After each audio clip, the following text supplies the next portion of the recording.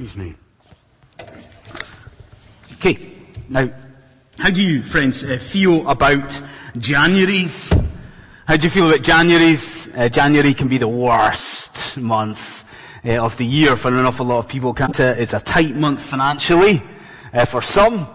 And on top of that, we've all got these broken New Year's resolutions that are bringing us down as well. Well, I say this every single January from the pulpit, and I think I'm going to say the same thing again this year. I love this time of year. I think Januaries, from a spiritual point of view, can be marvellous. January can be really good for the soul. And maybe you see what I'm getting at, do you? As the rest of society assesses their own lives, and they think about what needs to change. What do they need to do? Surely we as the people of God can do something kind of similar to that. That at the start of the year, the first month of the year, you and I can just pause. We can kind of take stock and we can assess our own spiritual walk and our walk with Christ. Well, if, hypothetically speaking, of course, if we were to do that, I know that we're already halfway through January, but if we were to assess our spiritual walk tonight, I think that there would be one question that should sit above all others in terms of importance. Here's the question. Friend, Christian friend, how is your relationship with Jesus? This point in your Christian walk, how is it? How are you viewing the Lord? How is your walk with Christ this very moment? Now, is it the case, when I say that, you think, oh, it's epic? Are you infatuated with Jesus, obsessed with Jesus, filled with affection for your Lord? Everything in your life is centering around Jesus. Is that it? Is that where you are? Or are what should be roaring flames of zeal for Christ Jesus? If you're honest with yourself at this point in time, those roaring flames are more like, lightly smouldering embers. Does that sum up where you are? Well, tonight, what we're going to do is we're going to look at what you might say is a rather obscure portion of Scripture, where David, the shepherd boy, becomes an armor bearer, becomes the musician to the Lord. But I want to start by reminding you of what this portion of Scripture is here to do. Why is it here? This portion of Scripture, from a redemptive, historical point of view, what's it about? Why have we got this portion of Scripture? Is it to teach us about David? Well, yeah, of course it is. What else is it to do? It's to teach us about godly living. Yes, of course. But supremely, why is this portion of Scripture here? It's here to teach you about the Lord Jesus Christ, your Lord and Savior. This portion of Scripture, effectively, essentially, is here to teach you about the greater one who does what David does here. The greater one who also comes from Bethlehem, and he arrives as who? As God's chosen, anointed king. And to stir us in our affection for the Lord Jesus Christ this January 2018, the first thing that we need to notice in this portion of Scripture is the anointing of the king. So if you're taking notes, you get that. The anointing of the king. The anointing of the king. Excuse me. And excuse you. Now usually we are allowed to sort of bed in to a portion of Scripture. We're allowed to settle into a section of Scripture before the troubles start. Isn't that right? No such joy this evening. No sooner have you opened your Bibles to this portion of Scripture than we are kind of slapped across the face with a little bit of controversy. Are we not? Like who, remember this? Come on, let's try and get back into the story, the series. Who's Saul? Saul is the king, but who is he? He is one who has just been rejected by Samuel and by God. He's still in office, but you remember that from last time. He's been rejected by Samuel, rejected by God. But do you see what you're told about him in verse 14? We're told not only is Saul at this point in time, he's in turmoil or he's tormented. Now, okay, fine, you say, but look, I'm asking you, where does the torment come? Who sends the torment to him? Do you see it? It's God. Now, maybe you see why I say it's controversial. Do you see the problem with it? Like, so a lot of people and a lot of commentators, they say, but hang on a second, I thought God was good. Like I thought God was righteous. How can he be sending Saul, what most of the translations of the Bible in English call an evil spirit? Like how can a good God send an evil spirit into Saul's life? So you see the controversy, and it's a big controversy. People talk about this a lot. I actually think it's reasonably easily resolved, because do you know what? It's just a matter of translation. You see what we're dealing with here is not moral evil. You following that? You with me? It's not that God is sending something that is sinful or something that is wicked in any way in Saul's life. In fact, do you know what? We're really blessed. We've got the ESV in front of us. Praise God, because look how the ESV renders it. What sort of spirit is it? It's not evil. What is it? It's a harmful, disruptive spirit. Now, do you maybe see what we're dealing with here? That because of Saul's previous disobedience and his sin, God afflicts him. Now listen to the words. He afflicts the king with distress. That really is the sort of idea of a psychological illness we're dealing with here that Saul has. It's a kind of mental illness that comes upon the king. Now it's not something that is constant. He's not constantly mentally ill and psychologically disturbed. But it is something that kind of comes in bursts as you work through 1 Samuel, isn't it? If you know the book. You see? Now, see that turmoil? Take the turmoil and just pop it on a shelf. Because I want you as a congregation to notice something that is even more dramatic and important. Look at the very first words of verse 14 and the very first words of this section. Yes, there's a harmful spirit and there's torment, and yes, we can deal with that, and yes, look what's even more important here. What happens? We're told that the Spirit of God, like the actual Holy Spirit of Almighty God, has departed Saul. That in actual fact, wouldn't you agree with me that what seems to take place here is a kind of transfer of God's favor from one person to the next? It's a transfer of God's power. I wonder if you thought that Adrian made a mistake earlier on. Did you think that in the reading? Adrian and I were talking about this earlier on, and there was a sort of worry I had that everyone was going to think that Adrian was making a fool of himself, because you saw what he did. Adrian comes up and he reads most of the section, the previous section, doesn't he? He reads nearly all of the section, and then suddenly when he gets just about to end the section, he stops one verse short. You see why he did that? When you look at verse 13? Do you see why we group verse 13 with what comes after it? Why? Because the Spirit has departed Saul, and where's it gone? It's anointed David. It's rushed upon. Do you see what I'm saying to you? That there is this transfer of power. And you understand, don't you? This is massive in 1 Samuel. I mean, this is a huge moment. Because what was the Spirit of God to kings? Spirit's everything. I mean, the Spirit symbolizes God's favor on these men.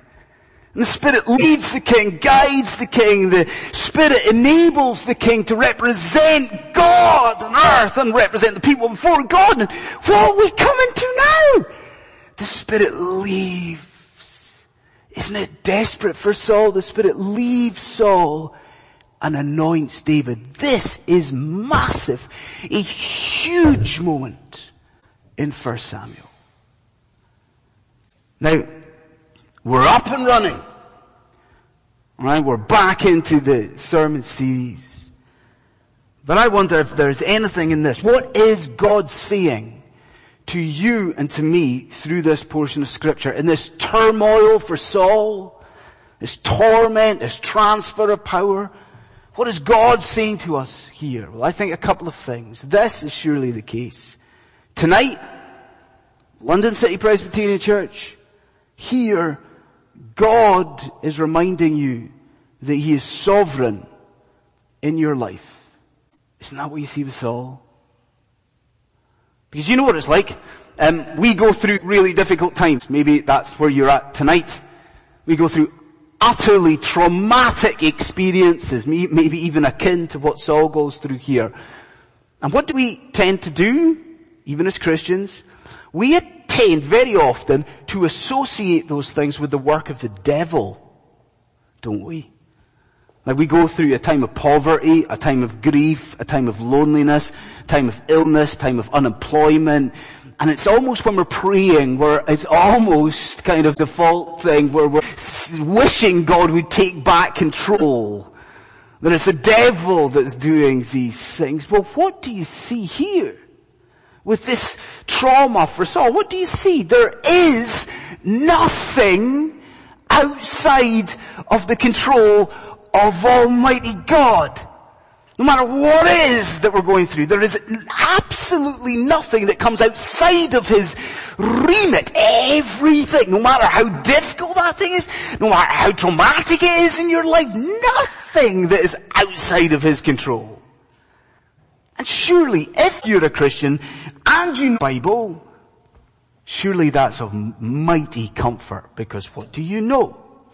God will never ever allow anything, no matter how traumatic, to happen to you unless He is going to use it for spiritual good.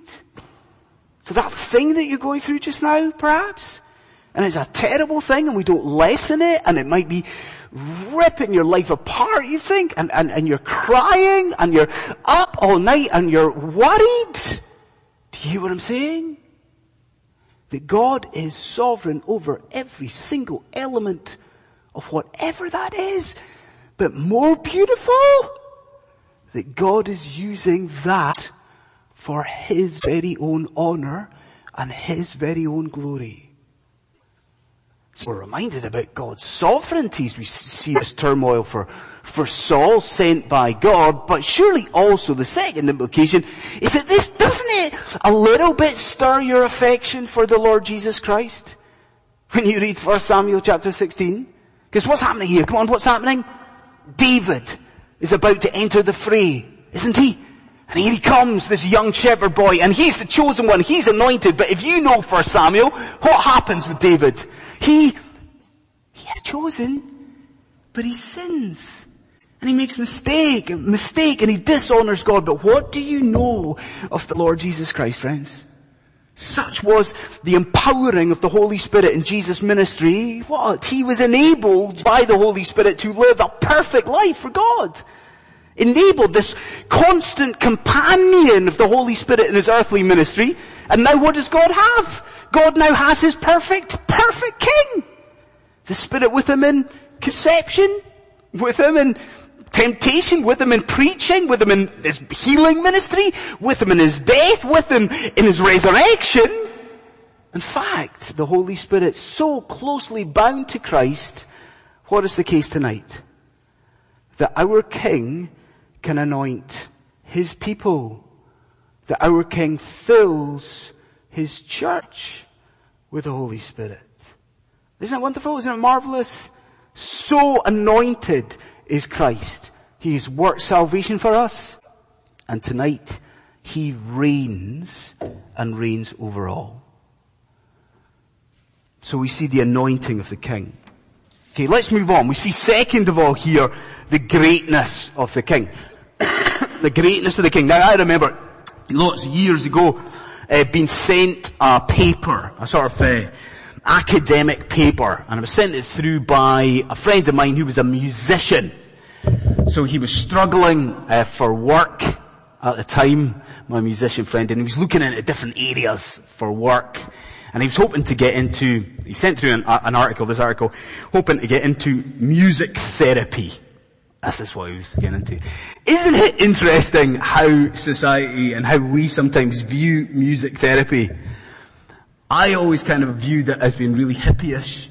It's a kind of music therapy. It's a new age. It's not real. It's not all that helpful. It's not proper medicine. It's a bit new agey. What do you see in 1 Samuel 16? That music, even from the most ancient of times, has been used to benefit the mind. That music is a gift from God that brings relief and brings peace. And you can see, I hope, how that plays out here. Because what happens here? Do you notice this? And it's not only suggested to Saul. Can you imagine the turmoil, the torment for Saul? And it's suggested to Saul that not just that music will help. What else is suggested? You've got a courtier, you've got a court official, and he suggests, oh wait a minute, I might have the man for the job. And isn't it incredible what happens here, if you think about the coincidences? It is David, the shepherd boy, who is suggested as a possible musician. Now this is what we're going to do. We're going to come back to the coincidence. But for the time being, I think what we have to do is think about what I see as the most startling, noticeable element of this section of Scripture. And it is this incredible description that you have of David before you. And I was going to ask you if you noticed the description of David, but you must have noticed it. Because it seems, in a sense, so out of place. You know, it's like, it comes from the strangest of sources, this servant of Saul, and it's so, and remember David's a boy, but the description's so lofty, and so detailed, it just seems so out of place. Do you see? Let's look at it. Look at verse 16. First of all, look at it. David is spoken of as talented. So, I don't know, let's say Jack. Let's pick on Jack. So, David is tall and musical. I wonder if I picked on Jack. He's like Jack and Anne-Marie and Jeremy and Mary and others all sort of rolled into one. You get the idea. David is one talented musician, right? We've got that. So that's how this description begins. But boy, does it then suddenly get tricky? Look at how the servant goes on. He calls David a man of valor, a man of war. Surely, come on, you're with me when I say, can you see why that's tricky as a description? Like David's just, come on, he's just a young lad, isn't he? Looking after some sheep and a man of war? You see, in fact, you know what? It's so awkward a description that what a lot of commentators suggest is that this chronologically is in the wrong place. So a lot of commentators will say, well see this here, this description should come after chapter 17. You see it, David a man of war, after David and the Goliath incident. You see, now that might be right, that could be right, or it might be, how about this, a reference to his family. You know, the idea that David comes from a long, long line of warriors. Here he is, a man of war. You see, that could be that. But either way, what's true? The servant isn't even finished there. Come on, look back at verse 16. Look at this. He's now not just talented, not just brave. He's now prudent of speech, so he's incredibly wise. Then he's a man of good presence, the idea that you just clap your eyes on David for a second. You even get a little glimpse of this man, and there's awe, and there's reverence, and are you beginning to be impressed by David? Are you? If not, look down to verse 21, and look what we're told. David, eventually the young lad arrives from Bethlehem, and what are you told? Saul loved him. Saul! I mean, Saul loved him. A man like Saul loved him. Don't you read this description? Do you see how it's startling? Don't you see, what do you think when you ponder David now? You think, this guy had to be special. I mean, this guy was something else. This guy was a cut above everyone in pretty much every single area. Now, all of that brings me to what I think is perhaps the most important point this evening. I know it's Sunday night, and we've sat through preaching and difficult stuff, and then we've had a journey, and then we've had food, and then we've had, hospitality and so forth, and it's Sunday night, and we're tired. Listen, I think there is a trap that we can fall into in the Christian walk, and it's dangerous, and it's detrimental to our Christian faith. I think that if we let things slide spiritually, we get into a dry place spiritually, that if we think about Jesus at all, in these times of dryness, we think about Jesus' purpose, we think about His practice, but we do not think about His person. Now search your heart, Christian friend. Isn't that true? At times of difficulty, times of dryness, when you're struggling, we think about what Christ has done in salvation. But we rarely, when we're struggling in our Christian faith, we rarely bask in who Jesus is. We rarely focus on His beautiful personality, His character, His goodness, His nature. And I think that there is a very, very good reason why this description of David is awkward. I think it's a very good reason why there's got to be a lot of exegetical energy to appropriate this to David. Why? Because yes, this description is of David, but you can see what it does. It points beyond David as well. Do you see? It points you to your Savior and your Lord. So I ask you, as Christians tonight, who is your Savior? What is Jesus like? You see that He is one more than David, who is greatly gifted and generous, isn't He? And He is the man of valor, and He is the man of war. He has gone to battle with Satan. He's gone to battle with death. He's gone to battle with sin, and He is victorious. And He is the one who is wise. Wise to salvation. Wise in every way imaginable. You see this, don't you? And you know as a Christian that in the presence, even a glimpse of Jesus brings us wonder, brings us awe, doesn't it? There's reverence straight away. He is the King who is pure, and He is the one who is perfect, the one who only has words of eternal life on His lips. And so yeah, we could read 1 Samuel 16 and we could say, isn't David wonderful? But as the people of God saved in Christ Jesus, surely we say, yeah, but He is nothing. Nothing compared to our Lord. Nothing compared to Jesus. So surely you and I begin 2018 pondering the person of Christ. We think about salvation. Yes. We wonder about what it is that God has done for us, and we rejoice in these things, but we must rejoice in the character and the person of the Lord Jesus Christ. And then we close with a third thing, the hiddenness of the King. The hiddenness of the King. Hopefully, though it is Sunday night, that you're with me thus far, Saul tormented in this disruptive spirit. It suggested to him, do you know what would help you? Some music. So what does Saul do? Well, Saul sends for David. And David obeys. There's a lovely scene where Jesse, David's father, saddles the horse. Does he? No. He saddles a donkey with provisions, gifts, and sends off his son.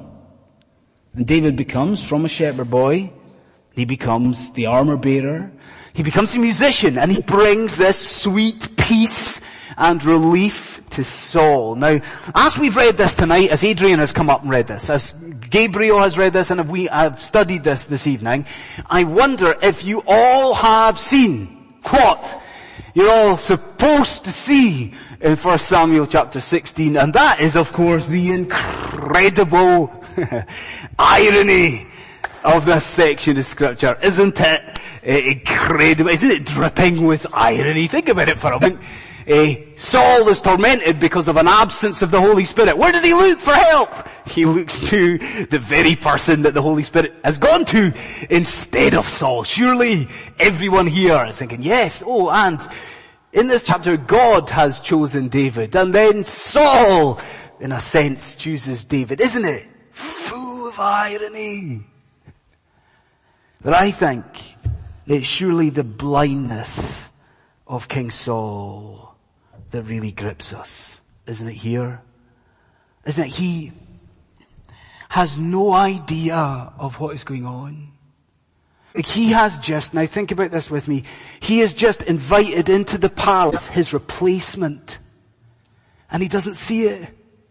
Like he has just invited in the new king of Israel, the one that God has chosen to replace him, and he's as blind as a bat.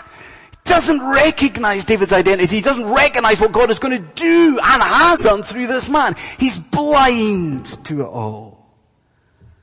And as we consider that, isn't there an echo of what would happen centuries later? What would happen centuries later? Just as Jesse does here, God the Father sends off his son to Israel. What did Peter quote last Sunday night in Zechariah? Rejoice! See, O daughter of Israel, who comes to you. See, your king comes to you. How? Righteous and riding a donkey. Your king comes to you riding a donkey. And how was it that the people of Jerusalem in the first century responded to the king? They were blind. They didn't see it here before them in their very presence with the Lord of glory, their monarch, their sovereign, and they did not recognize him. And they executed the Lord of glory. And isn't that blindness not just true of Jerusalem, but it's true of London today? We love our city, don't we? I love our city. But isn't it blind? I mean, the people that you work with, and the people that you live with, and the people you study alongside. I mean, think about the reality here. King Jesus rules over them tonight. He is monarch over London. He is present as sovereign in London, in his church. And do the people of this city recognize it? They don't see any of it. And so surely it falls upon us to go and tell these people, to reveal to them the truth, to go and tell that Jesus Christ is King. But I close with this, a word for you in here who have not professed faith in the Lord Jesus Christ. Perhaps you're visiting for the first time, perhaps you are here religiously every single week, but you have not trusted in the Lord Jesus Christ. I wonder simply this. Do you see what God is offering you tonight in 1 Samuel chapter 16 through the death and resurrection of his son? Now pause, think about it. In this portion of scripture, what is God offering and extending to you? Do you see what it is? Through the redeeming work of Christ Jesus, the atoning work of the Son of God. Friends, you can be soothed from your spiritual torment. Isn't that what is on offer here in 1 Samuel chapter 16? Through that work of the cross, through the resurrection from the dead, tonight, even in London City Presbyterian Church, even on a night like tonight, God extends to you peace. You can have peace, eternal peace, and peace with God. Isn't that epic? Isn't it? In fact, isn't it music to your ears? Friends, surely it is that we resolve after tonight to begin this year again. Let's do that. Let's begin this year properly, shall we? And let's begin it as the people of God should, praising the Lord Jesus Christ, bowing to him as God's eternally chosen King. Let's pray.